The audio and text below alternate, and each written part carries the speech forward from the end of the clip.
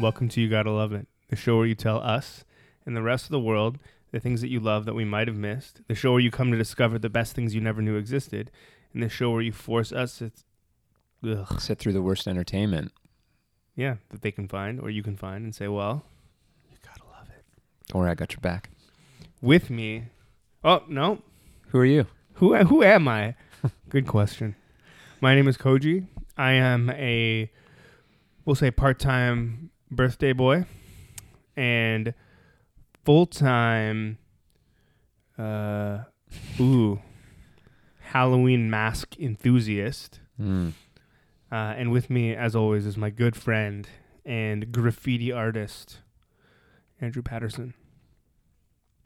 So this episode is the birthday surprise episode in which, because Andrew and I have our birthdays in November. Correct.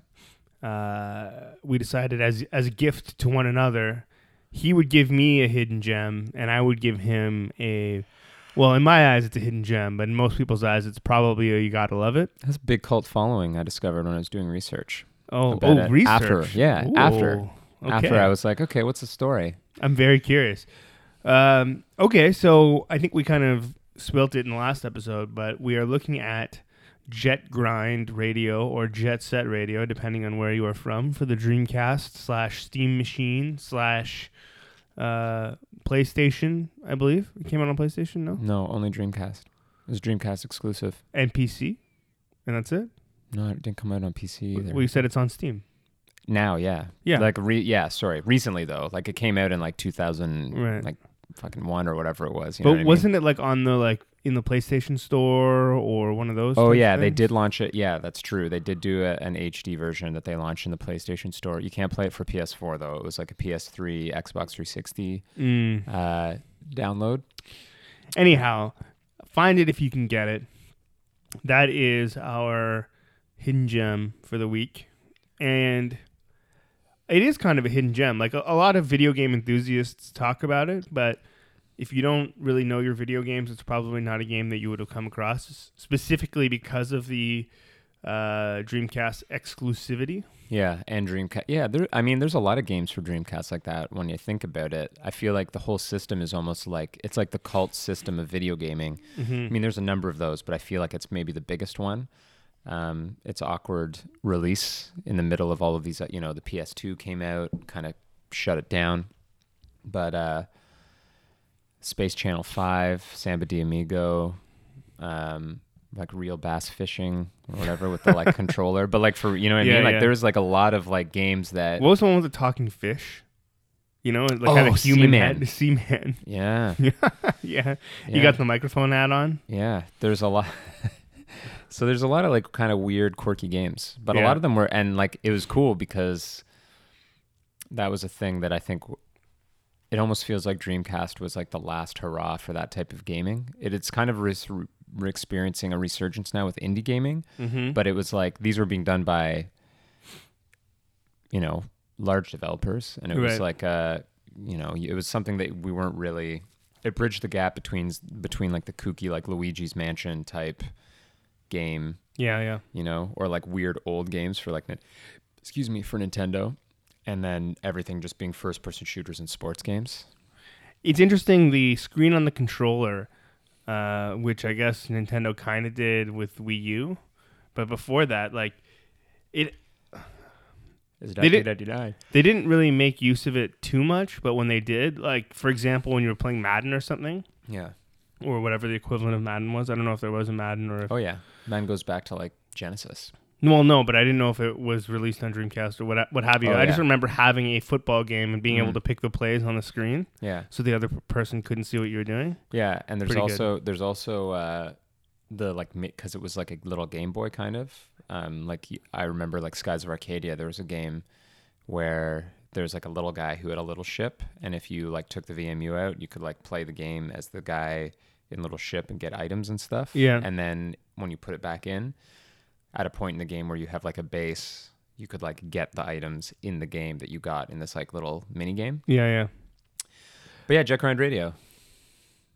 Jet Set Radio. Before we jump into that, really quickly, just to cap off the point you were just talking about, I really hope that the new Nintendo kind of takes note. Although, no, it's not going to be the same, though, because you're just going to be able to play the same game while traveling. I don't know. I kind of like the idea of having like little mini games that affect your save in the big. Anyway, yeah, Jet Grind Radio. It is very interesting. If you ever wondered what it was like to play like an action adventure version of Tony Hawk or something along those lines, I feel like that's what this is. That's what it felt like for me anyway. I was exceptionally bad at it. A mixture of control scheme and the age of the physical controllers themselves, and probably just my lack of having played those types of games in so long. I mean, I'm pretty sure the last Tony Hawk style game I played was probably for, maybe the first one that came out on PS3, if that. Like Tony Hawk 3. I don't know. I stopped playing. I switched to Skate because it's superior in my eyes. I stopped playing before Skate came out, whenever crazy. that was. So, yeah, man, it's good. It's like a solid. I recommended it because it's easily one of my favorite games of all time. Even the controller stuff you were talking about, I was experiencing too when I booted it up to check to see if the Dreamcast worked, because we played it on. It should be noted, we did not play it on Steam or an emulator, or PC or an emulator. Like, I busted out the Dreamcast, fired that baby up, put in the original Dreamcast disc, so that Koji could experience it in all of its former glory. So I could hear that sweet Dreamcast, like the fan or whatever, the laser or whatever it is. But yeah, it's like, at the time, cell shaded graphics, that was like a brand new thing. Right. Yeah. That was like, nobody had done that.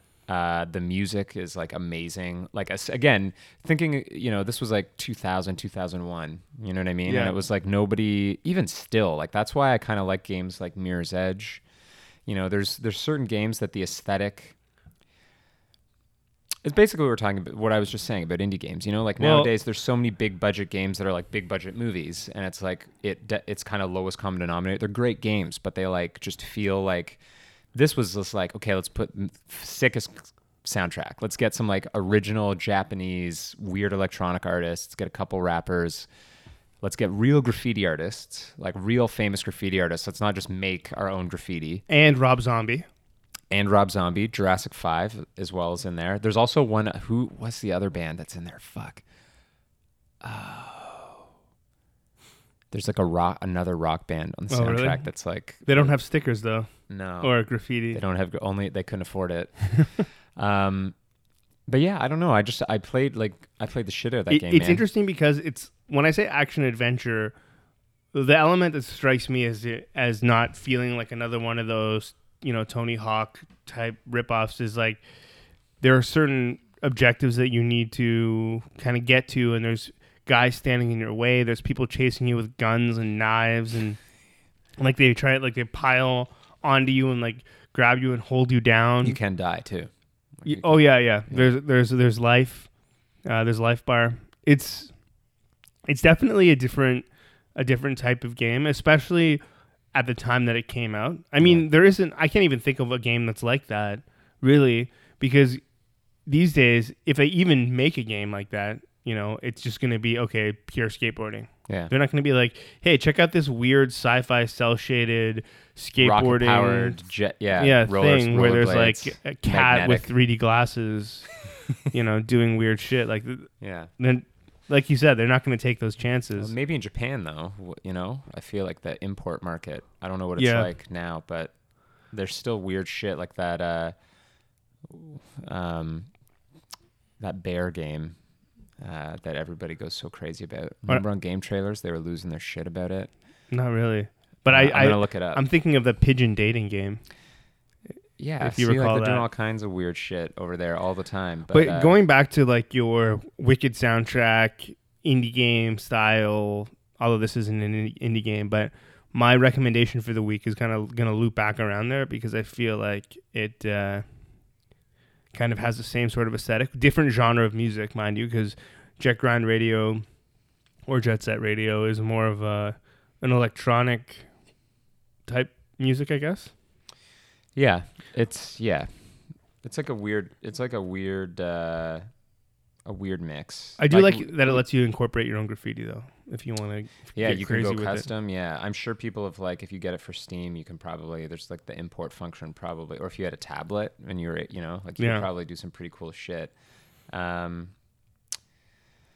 can't find it, but it's new. Anyway, It's hard for me to. So you played like like I tried to set it up for you. We loaded up my file where I had already kind of done everything, and instead of saying, "Oh, do a new game," and experiencing sort of the story intro and all that, which in retrospect probably would have been better. Yeah. Like, what did you think of like what you were playing? Like, it was like, you know what I mean? Like the frustrating controller situation kind of aside, was it something you could see yourself like? Well, the funny thing about it is I've seen videos of it before. And I can't speak. I've obviously heard of it, and I've obviously also played other games like that. Like we keep talking about Tony Hawk. So when you were like, oh, whatever, the control is going to be hard and it's like a weird game, I was like, don't worry, man. Bro. I got this. No problem. And then as soon as I started playing, I was just like, oh, fuck. I spent a good 10 minutes trying to jump up onto a platform and then grind across this wire, and I just couldn't do it. Yeah. I mean, I eventually got it at one point. Interestingly enough, when I was doing the free skate, I just couldn't do it. But as soon as I was chased by that big guy, I was like, whoop, right up there. Yeah. And it's like one of, using Mirror's Edge as a current example again, once you do get the hang of it, or you get the hang of even the sensitivity on that controller, speed is like a huge factor in that game. Yeah, you need momentum. You need momentum, and you're on the clock, and you get more points. But like it gets to a point where, at least I remember when I was playing it the first go round, like when it came out. Yeah. And it was all I was playing, where like me and my buddies could just like. Yeah, it's like any of those other games. Like just crush. Like playing SSX or something. You can't be stopped. Yeah. My friend Tyson, Ty Dunitz. Shouts, Ty Dunitz. Shout out Ty Skulldozer. Was much better than I was. He really had that shit locked in. But a lot of fun, man. Yeah, no, it's definitely good. And the one thing that I try and look at when I look at all of these games is context. Because I think it gets lost on a lot of younger gamers especially. I mean, you play even Final Fantasy 3, which like a lot of people hold up as being like one of the greatest RPGs ever. Right? If they played it now, they'd be like, "This is like Tales of Symphonia on my cell phone or whatever." Yeah, you know what I mean? Like, yeah, okay, but like you have to put it in context. Yeah, And for me, this game it fits in a weird sweet spot because I'm a huge. I stood in line to get. I got Dreamcast day one. So I stood in line to get Dreamcast, and just like seeing the loading screen and all that other stuff, and you had your controller had like the memory card with and without the screen in there, just like two of them, kind of brought me back some nostalgia. But I think that like at the time, no one was doing anything like this. No, not at all. Everything for that system is crazy. The only cell shaded game that I could think of that is even around that time was a game called 13. Yeah, or it's I remember that. XIII or whatever for it's a first person shooter. It's for GameCube. Cell shaded. I don't know. I had it for PC, but it could have been for GameCube as well. But yeah, no one was doing that shit. And now it's like you look at like again, if you took a young gamer and you kind of looked at it, they'd be like, "Yeah, I've seen this," but like. No, the reason why you've seen this is because of this game. Yeah, totally. Right. So, definitely a good one. Yeah, it's pretty cool. I'm probably gonna leave it in there. One of those games get up to as soon as I started playing, I was thinking to myself like, "Fuck! I wish I could just fast forward, a couple weeks into it, so I could just be like, boom, rail, boom, off the wall, like, yeah. So you can kind of like fuck with it a little bit more and like the timing even on when you sprang. Yeah, you get to the point where it's like quick enough that the visual can't keep up with like you're just like, bam. Yeah. And you're just like, oh man, I'm fucking. Oh yeah, we didn't really get to it too much, but aside from the like skateboarding or inline skating, and tricks and stuff, you have to like graffiti certain areas, and it's kind of like its own little button pressing arrows mini game. Yeah. So just another added element. Yeah, it's like the main part of the story. Like the story, it's like an alternate future in a city, a version of Tokyo called Tokyoto. It kind of reminds me of King City, by the way. It's oh yeah, big time, and it's about a group of kids that get together called the GGs. They start this, which, could be any good guys, whatever, could be anything. Yeah. They're like a new up and coming graffiti gang, and when the game begins, the story is basically just like they're trying to make their mark on Tokyo To, and there's a couple other gangs, Poison Jam, the Love Shockers, the Noise Tanks, and it's sort of like a graffiti turf war. But then you start to discover that there's like a real enemy, which is this corporation called the Golden Rhino Corporation. So when it starts, it's just cops. There's like the local police chief is trying to chase you and these like pesky kids out of town. But then like there's like this sinister guy that's trying to collect the shattered pieces of this record that when he plays it will summon like the devil. It's so wicked though, and it's like, fuck man, it's crazy. You guys gotta check it out. The boss battles. Yeah. Oh, there's bosses. Yeah. The last boss is, spoiler alert, just is too cool. So he gets the pieces of the record. And you're on top of a skyscraper that's a giant turntable. So like you're skating on a moving record, and he's in the center in this like shielded unit. Okay. And he's DJing. He's using the records that he pieced together to try, and the sky's like purple, and there's like a sort of like Stay Puft Marshmallow Man version of that giant golden rhino, like the logo of his corporation. Yeah. And there's other buildings and like debris that you're like jumping off of and grinding on. And basically you have to spray various objects, like kind of like lenses, part of this robotic apparatus. Okay. And in like old school video game style, it's sort of like, oh, break these 3 things, and then the shield goes down. And when the shield goes down, you can like spray him directly. Mm-hmm. It's amazing. It's just so creative. Like it's pretty awesome. I think that's what video games, I mean, I think the rise of the indie game, like you were saying earlier, kind of brings that back. But video games are kind of missing this element. The barrier to entry for video gaming is so high that it's hard for people to make interesting titles because they're afraid to. It's like the movie industry these days, right? Yeah. Either the movies are being made for $5 million or like $150 million. Yeah. There's no in between anymore because no one wants to take a chance on something that's untested. So I think that's why indie gaming, as you said, is getting so popular. And I think that's why PC gaming especially is making a comeback, is because it's just a lot easier. The barrier to entry is so much lower. Anyway, speaking of barriers, that's a really bad segue because there's no barriers. But let's talk about the You Gotta Love It for the week, which is one of my favorite movies. But again, a lot of people probably would have to try hard to love it unless you're one of the people that likes bad movies. Halloween 3, Season of the Witch. Now, this is technically one of the Mike Myers series of films. However, he is in this movie not but 2 seconds. Yeah. And did you catch the cameo? Yeah, it was on the TV. Yeah. In the bar. So, I don't even know where to begin. I'll just summarize it. This movie is about a alcoholic cop who is, I guess, the hero, but not very nice to women for some odd reason. Anyhow, he's kind of a philanderer.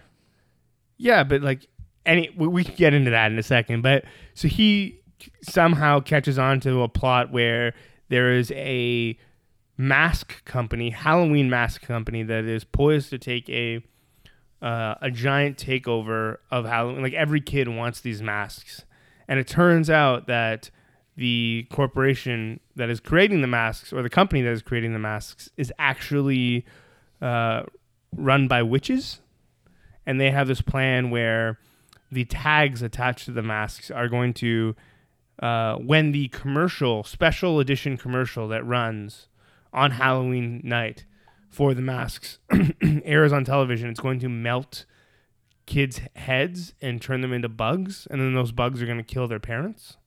Is that kind of accurate? Like, sort of. Yeah, I mean, Like, it's you forgot the robot part. well, no, that's later.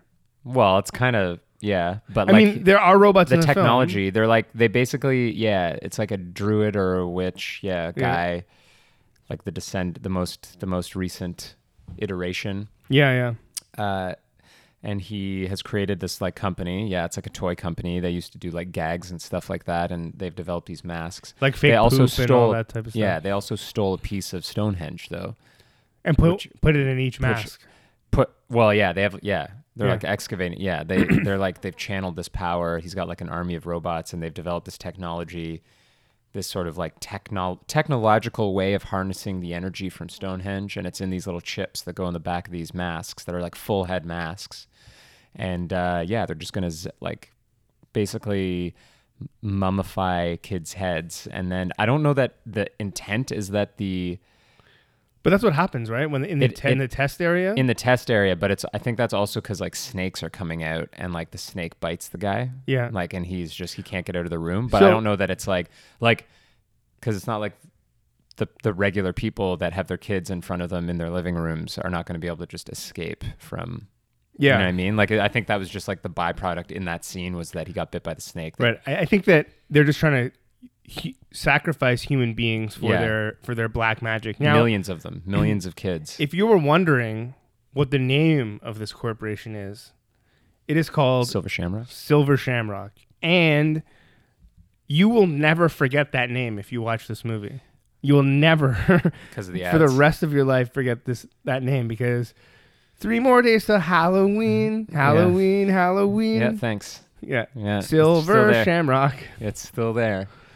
That ad plays over and over and over again in this film. Yeah. I can't find my notes, to be honest. I did take a couple notes while I was watching it. One thing that was crazy to me is that I guess I went into it expecting it to be more sensical.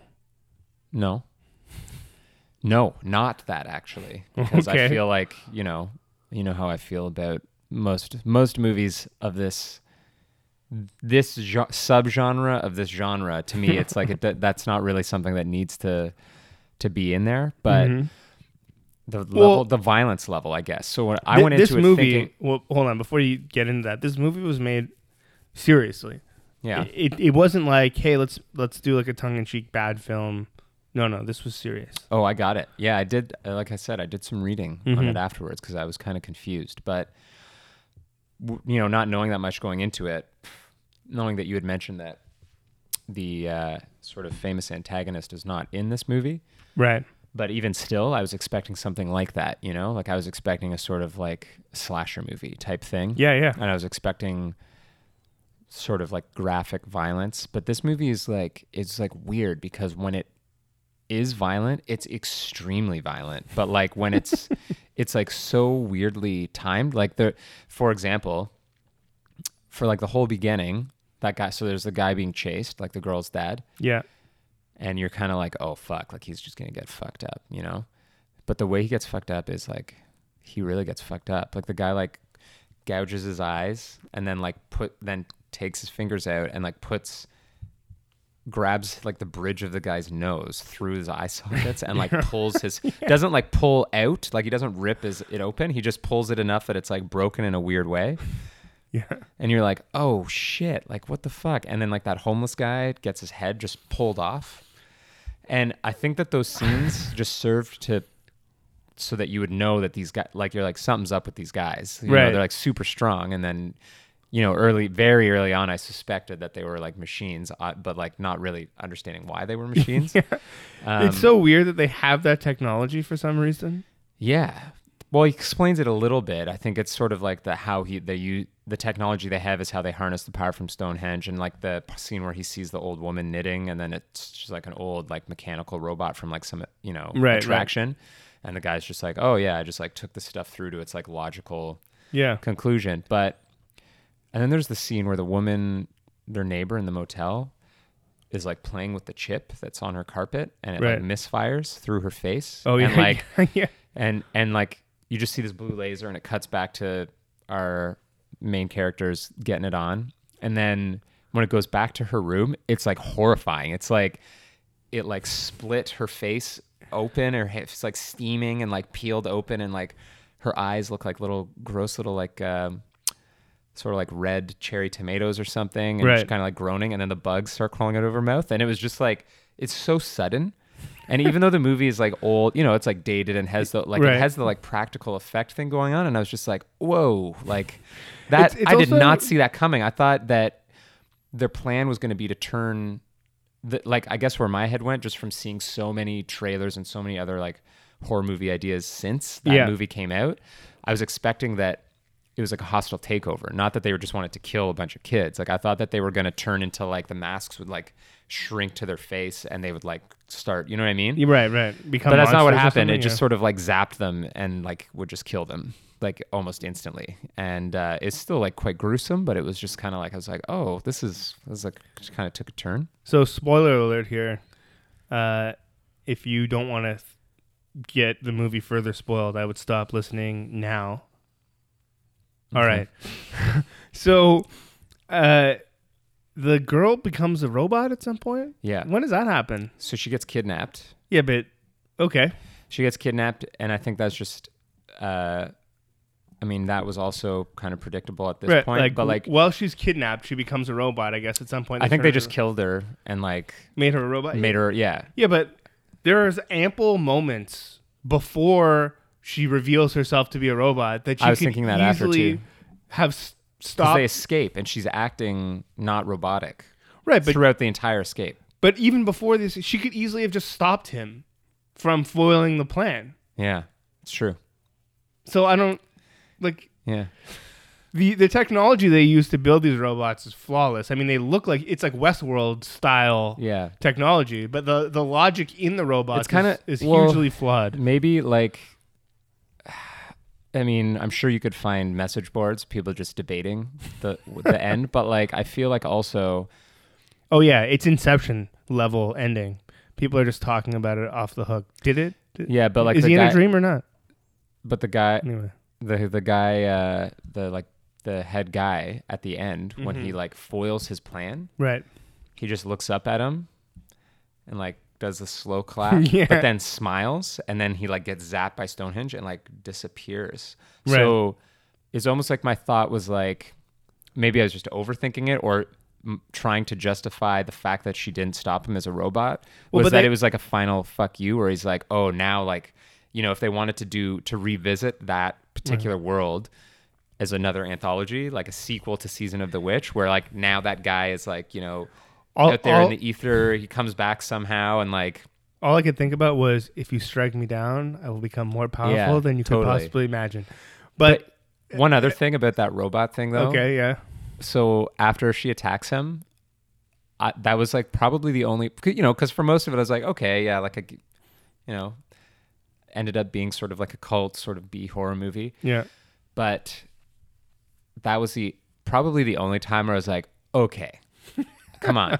Because like she grabs him, car crashes into the tree. Yeah. Like, goes off the road. He gets out, the music's like doing the thing. And then like he goes around to her side of the car, and like the arm is on the car door, like the robot arm, and you can see it like moving. Yeah.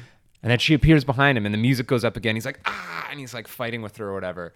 And then he like knocks her head off or whatever it is with the like car. I don't even remember, and then you're like, okay. And then it calms down a little bit more. But then the headless body is like coming in. He's like, oh my God. And then when he finally gets back into his car and he goes to shut the door, he just like goes on the driver's side, and he's like, oh man, I'm tuckered out. And he reaches across to shut the driver's side door, and the hand that was on the driver's side door grabs him. And it was like 4 or 5 and you're just kind of like, okay, bro, like go, what are you doing? And at that point, that was like the only point where it felt almost like the people making the movie, like it was a like joke comical, to them. Yeah. Like they were like, because like once or twice, to get that scare, like you're like, okay, so he like dealt with the robot, and then if he got back in the car and shut the door and the hand like grabbed him. But it happened so many times, you're just like, whoa. Don't they ultimately, aren't they like, oh no, the West Coast feed, right? Isn't that the end of the movie? They realize they haven't fully stopped the commercial. There's 3 channels that it's playing on. Yeah. And Yeah. he's like calling and he's just like, you have to stop them. And they like stop 2 of them. Yeah. And then the kid that is in the gas station, for whatever reason, the kids ran into the gas station to watch this commercial on TV. They change it once after the first one goes down, the second one goes down, and they change it a third time. And and it's like still going. And he's like, no, turn it off. And then it just like, that's how the movie ends. And you never find out whether they turned it off in time.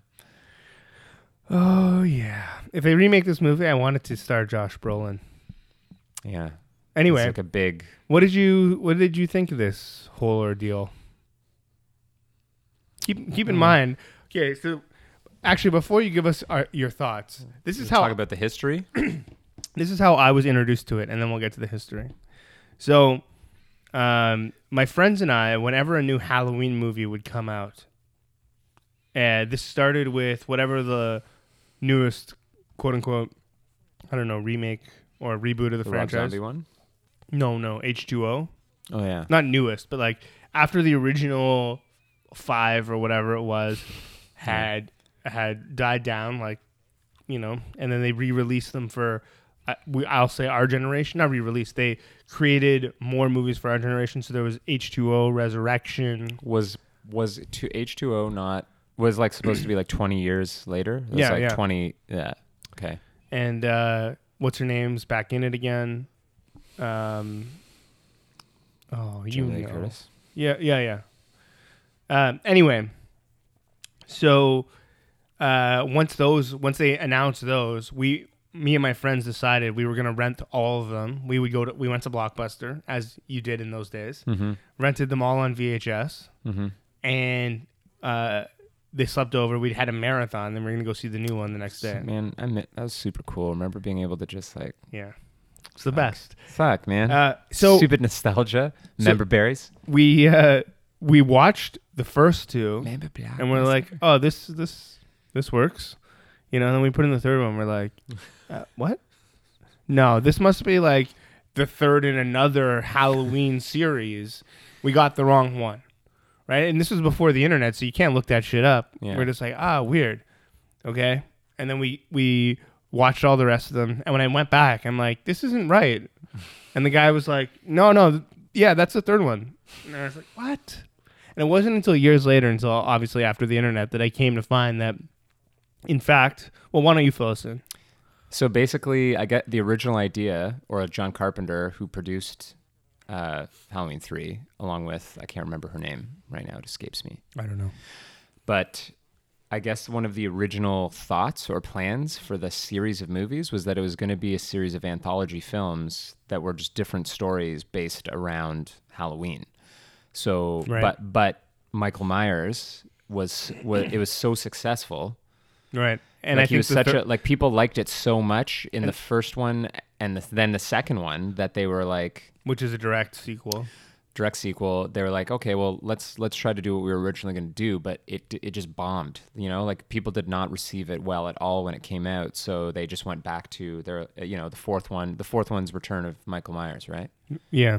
Or it's called. I don't know is that's what it's called, but it But it's like Halloween 4 Return of Michael Myers, Yeah. something like that. Mike's back at it. And so they didn't do that anymore. But like which is the weird thing is that I think there's obviously horror film anthologies now, short film anthologies. Well, like most famously the TV shows, right? Like American Horror Story. Sure, yeah. Yeah, definitely. But I kind of like it was a cool concept, So like when I heard that that's what this kind of ended up being, this was like the anthology, like it was like a different, Right. I can't even remember the director right now, but it was like a different, it was just a different story being told in or around the time of Halloween. Yeah. But like, I mean, I don't know, maybe did they not explain that I know that the culture around promoting movies was not as, it didn't permeate the way it does today. But you'd think that that would have been in the sort of literature around the movie when it came out. You know what I mean? It might have. It might have been, but I wouldn't have remembered that. No, totally. I just mean like the people who responded so poorly to it, like at the time, like I guess people just really were expecting. It'd be like going into, I don't know, going into any sort of series of movies and expect it, like not doing any research beforehand, and it's something totally unexpected, I could see why people would be upset. But Right. I'm just wondering if they marketed it that way. Like if you went to a theater and saw a poster for this movie coming out, and it was Halloween 3: Season of the Witch. Yeah. You know, were they clear in the messaging and the poster that like Michael Myers wasn't in it? Because I would think in Halloween 1 and 2, it was very clear, Right. like the iconic, So anyway, whatever. That's kind of the story behind it, or at least kind of insofar as I sort of looked into it. But what's funny is that like with most film as a medium has been around long enough now. Mm-hmm. I mean, not just now, but especially now with the internet and everything being accessible, that things that, my understanding is that this movie completely bombed. And for years, it was like ostracized. Yeah, like, absolutely. It was like terrible. But now it's like been reevaluated by not just by like cult fans, but by like critics. And people now hail it as sort of like something worth revisiting, not just because it's like kooky, but they're like, oh, like, this, there's all sort of like the themes in it have to do with sort of like capitalism and corporate, like large evil corporations, and sort of like people are reading all this stuff into this film and being like, oh, this is actually, so it's like slowly rising in popularity in the series as like it almost makes one think that present day they could revisit the anthology idea, like it would be it would be worthwhile for the people that are putting the money into it to revisit that concept. Well, I mean, also if they want to make more movies starring an alcoholic doctor who has no problems killing people, I'm kind of down with that too. That's true. Yeah. And just like literally just fucks everything in sight. Yeah. Oh God. And but like I guess they're just trying to create terror, but like some of the it's one of those things. What's the best way to say this? 'Cause it's going to sound stupid no matter how I say it, because obviously this isn't a movie that like is paying attention to these details, but just as somebody that likes sci-fi, I feel that like the best movies that have to do with robots, the robots have like efficiency always comes into play.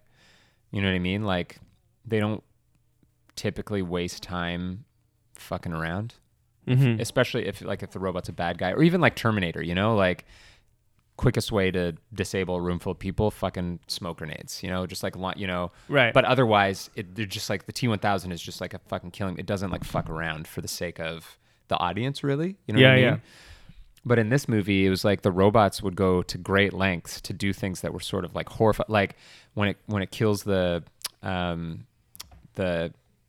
woman that works in the morgue. Yeah.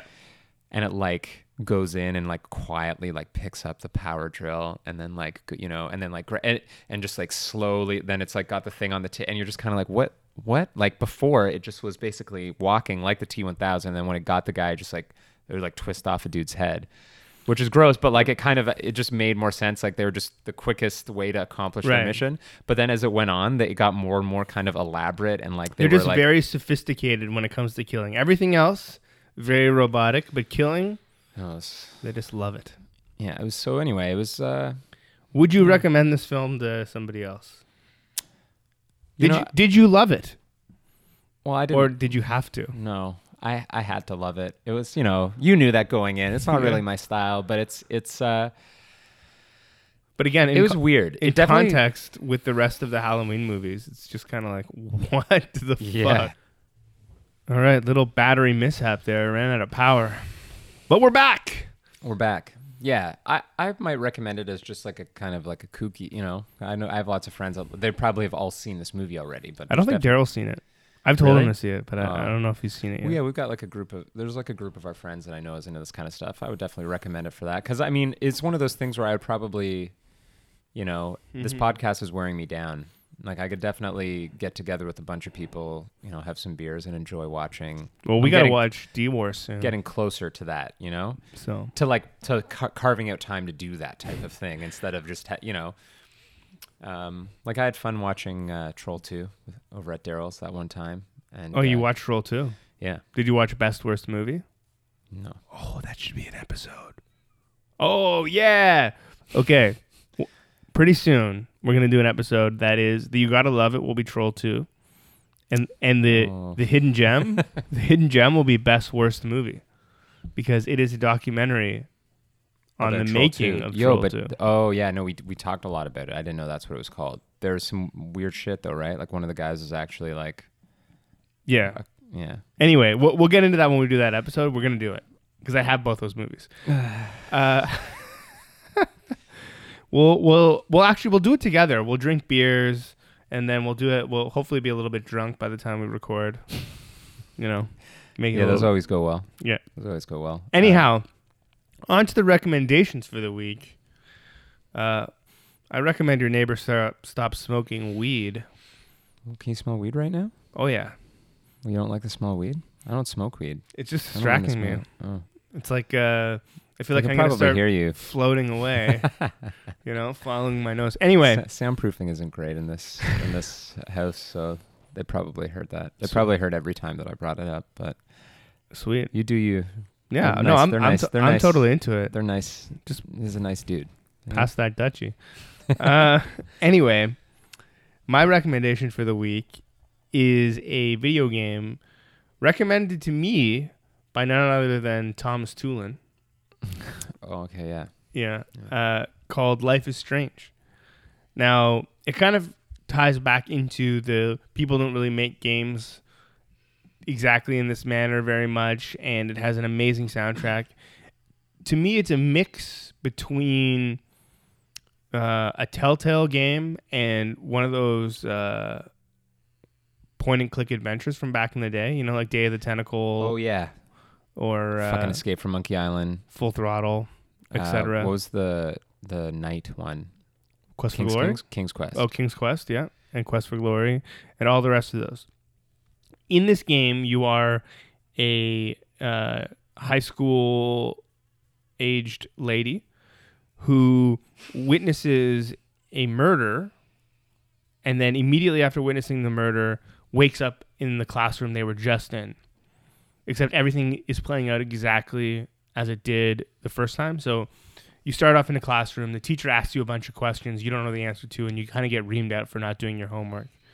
And then after class, you make your way to the bathroom, and in the bathroom, you witness somebody being shot. And then you kind of reach out and you're like, no! And then you wake up in the classroom. And you come to find out that everything's the same. So when the teacher asks you the questions, you get them right. And then she's like, wait, did I just dream all that? Or like, what happens? So she reaches out her hand again and then finds that she can rewind time, you know, maybe like 5 or 10 minutes at a time. And using this ability, you kind of play through the game to figure out little puzzles. So, for example, there's a point in the game where you're collecting bottles. And one of them's on a really high perch. So you go and you try and grab it, and it falls over and breaks. And you're like, fuck. So you rewind. And then when you rewind, there's an option for you to pull a chair over so you can climb up and get it, where that option wouldn't have been there before because, you know, you just... Didn't think of it. You would have just kind of grabbed for it. And there's other little things like a similar sort of option where you're trying to I don't know, let's just say pull something off a shelf again, and it kind of falls in between two, you know, like a crack, and then it's like lost forever. So you kind of rewind, and you can fill in the gap so that you know it doesn't fall in there. You kind of get it, or dialogue options, because this game is like a Telltale game. Very big on choice, and it makes it fairly obvious when your actions will have major consequences on the story, and you generally choose between one or two sort of story arcs. It's chapter based. Yeah. So one of the examples that I'll give is at one point you're at a friend's house hiding in the closet, and her dad busts in and is like, you know, I thought I told you not to smoke weed in this house, blah, blah, blah. And you have the option to either bust out and say, hey, that was my weed, or you kind of just stay in there hiding. And then each will have different consequences in the story. Mass effect. Affect the character's dispositions towards you, because her dad is the main character, like the friend's dad is the main character, the friend is the main character. All these things kind of happen. And there's other the reason why I really latched onto this game is there's other little things. Whenever there's a decision, a major decision that has consequences, you'll see butterflies flying around the screen, and it'll give you a choice, one of two things. But every once in a while, you'll do something like I was in my dorm room, because you're like at a boarding school or something, you're in a dorm room, and I watered my plant, and then all of a sudden in the top corner, there's like a little butterfly, and it's like, this will have consequences. But like, it's little things that you would never think of to do, because like that watering a plant, I just was kind of like we were talking earlier, the completionist in me was like, okay, let me walk around this room 4 times just to see if there's literally anything I can interact with. And on the 3rd time, I found this bottle of water, and I was like, oh, weird. And then I used it on the plant, and I was like, oh, I see. So there's little things that, like, I don't know how it's going to affect the storyline at the end of the game, or like what it'll do. It's pretty cool. Is there an overall arc to the game that is like, because other than that, you opened it by saying that the game opens with you witnessing a murder, but like, does the game have like a larger overarching story that has like weight to it, or is it kind of more like just small? No, relationships? Yeah, there's an arc to it. So the murder is just the sort of catalyst for the arc for chapter 1, kind of. That's what kind of gets you to learn your powers. But when you initially fall asleep in class, what you actually you find yourself at this lighthouse, and there's a giant tornado engulfing the town, basically destroying everything. Like huge, cataclysmic, not like a tornado, even not like a bad tornado that you would see on the news, like to the point where it's like the size of the entire town, just destroying everything, and you like have no idea what's going on. And I've only played through a couple chapters, but throughout the first chapter, when you realize your powers are real, then you start to realize like, wait, this dream is more than just a dream. Mm-hmm. And cool. At one point, you pick up a newspaper in the storm, and it's like 6 days from now. So you kind of have to figure that whole overarching thing 6 days later. But you also kind of are dealing with a bunch of characters. So there's like a mean girl. There's like a guy who's, really friendly with you, but like clearly wants to try and date you or whatever. There's like a strange best friend that you've recently become back into contact with, and all the other sort of school politics that you have to deal with. And there's times when you can use the rewind ability for things that you wouldn't think you would need to use them for. Okay. So there's like About Time. Remember that when we watched that movie for the podcast? It was amazing. Yeah. It's very much kind of in that vein where at one point I'm like snooping through somebody's house, and I look at a file and I drop a glass of water on it.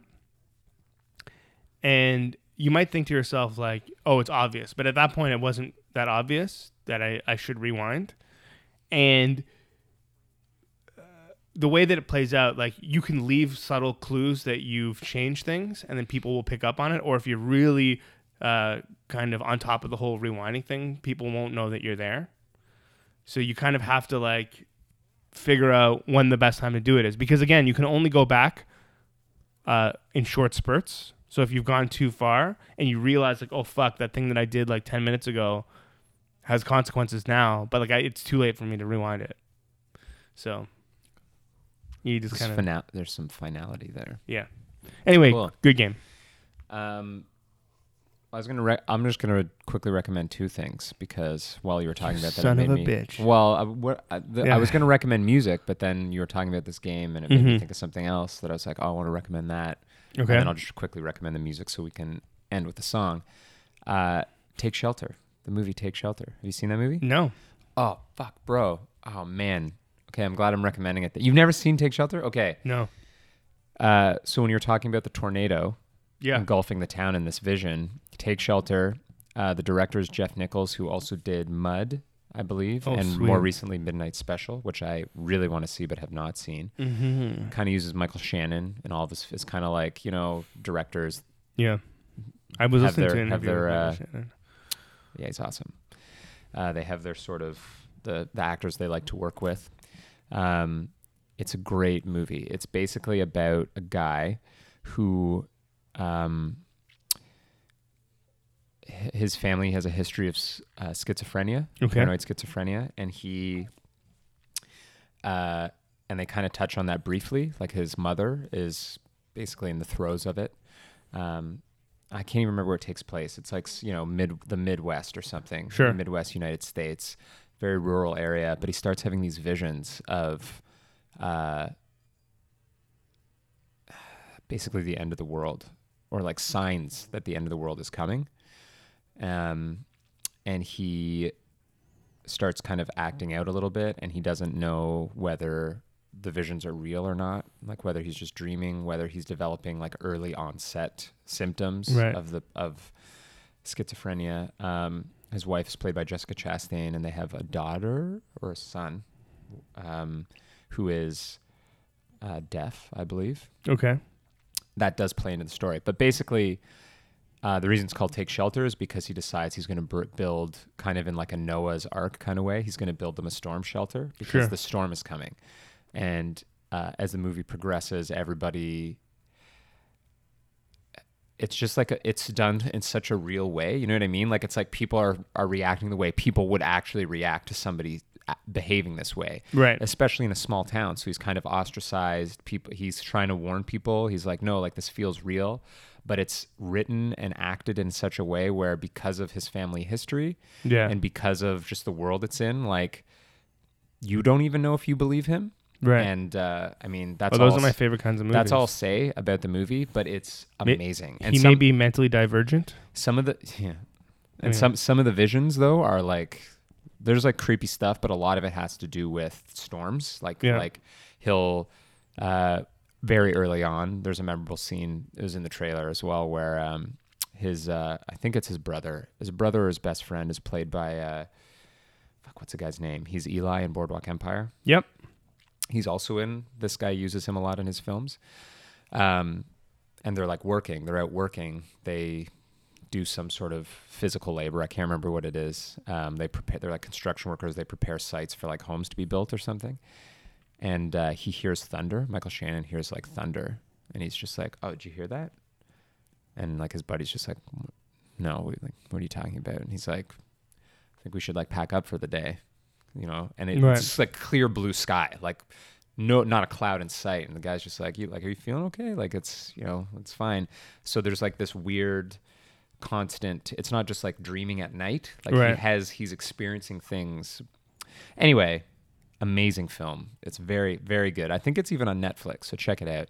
And then my other really quick recommendation for music is the new Tribe Called Quest record. We'll take it from here. Thank you for your service. Amazing. I don't know if you ever listened to Tribe back in the day other than like their main hits, but it's been years and years since they've released an album. They've kind of grew apart, we'll say. There was a documentary called Beats, Rhymes, and Life about sort of the formation of Tribe and then sort of how they kind of grew apart and broke up. And then earlier this year, Phife Dawg passed away. Yeah. Died, complications, I guess, related to diabetes, I think, if I'm not mistaken. But they basically announced shortly after his death, Q-Tip and the other members of Tribe Called Quest, that they had actually gone back in touch and sort of like patched things up and were hanging out again, and that they had recorded like a whole record, like, and it's now coming out that Phife Dawg actually recorded his own record as well. And so they just released it. So it's like a full Tribe Called Quest album. It's not like they just edited it after. They actually recorded songs together. So you're hearing like the original lineup.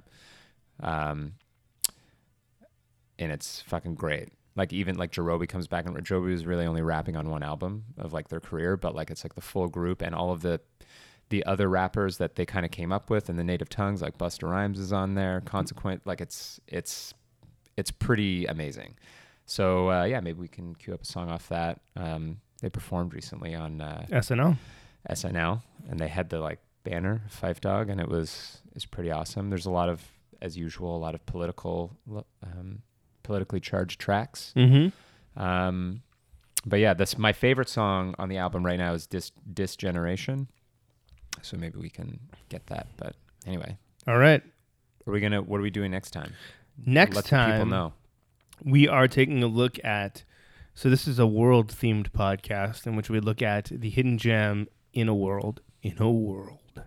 And you gotta love it, Westworld. Not the TV show. Yeah. But the original 1973. Westworld film. 72 or 73. James Brolin and Yeah. who's the man in the black hat again? Oh, I can't remember. Well, Yul Brynner. Yeah, Yul Yeah. Brynner. Woo! Good villain. I thought you meant the other guy with the mustache. No. Oh, remember his name. fucking weirdo, that dude. Anyways, we'll get into that one. All right, until next week, guys. Keep loving it.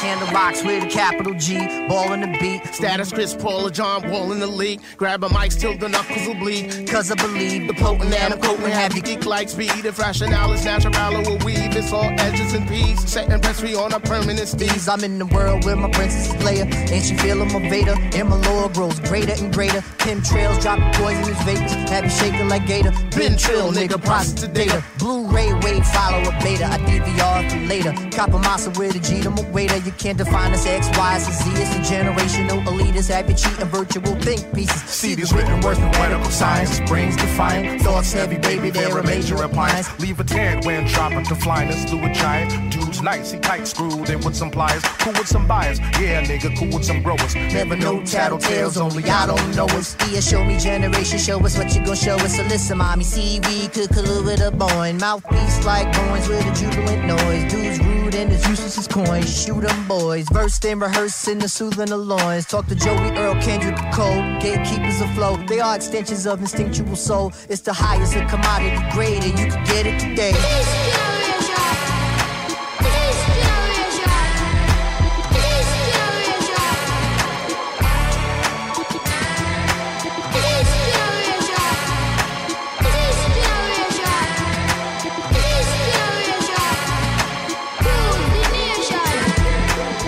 One hit and reading pages of Poe. Telly is low, cuddle bunny ready to go. Day of the dead, bury all the zombies instead. And it's just your aftermath, buster cutting your dreads. Bruce Lee and niggas, Ryan niggas, UFC. Smoke trio niggas, sizzle out your USB. Surge pricing on these Ubers, I'ma give me a cab. Yo, where'd your be at? And vibing on impeccable grass, I be in NYC waiting for that law to pass. Cash it, been waiting for a Jets title since last. Richard Todd Bowles, gangrene on that ass. Magic Mike on the mic, David Blaine Douglas Henning. In the church of Busta Rhymes, it's my sermon you getting. Horizontal spitting, I'm the exorcist of your witness. Don't interrupt me, nigga. Sorry, that's a sin unforgiven. Like how we be skipping on beats like cookie crack in the kitchen. Wait, just start the package, dry it, bag up the wet. This mad city's not a game, easy, quiet on set. Fine student of the past, trailblazing the day. Not acknowledging a trend, swept up in a phase. We feel the highest of commodity grades, and you can get it today.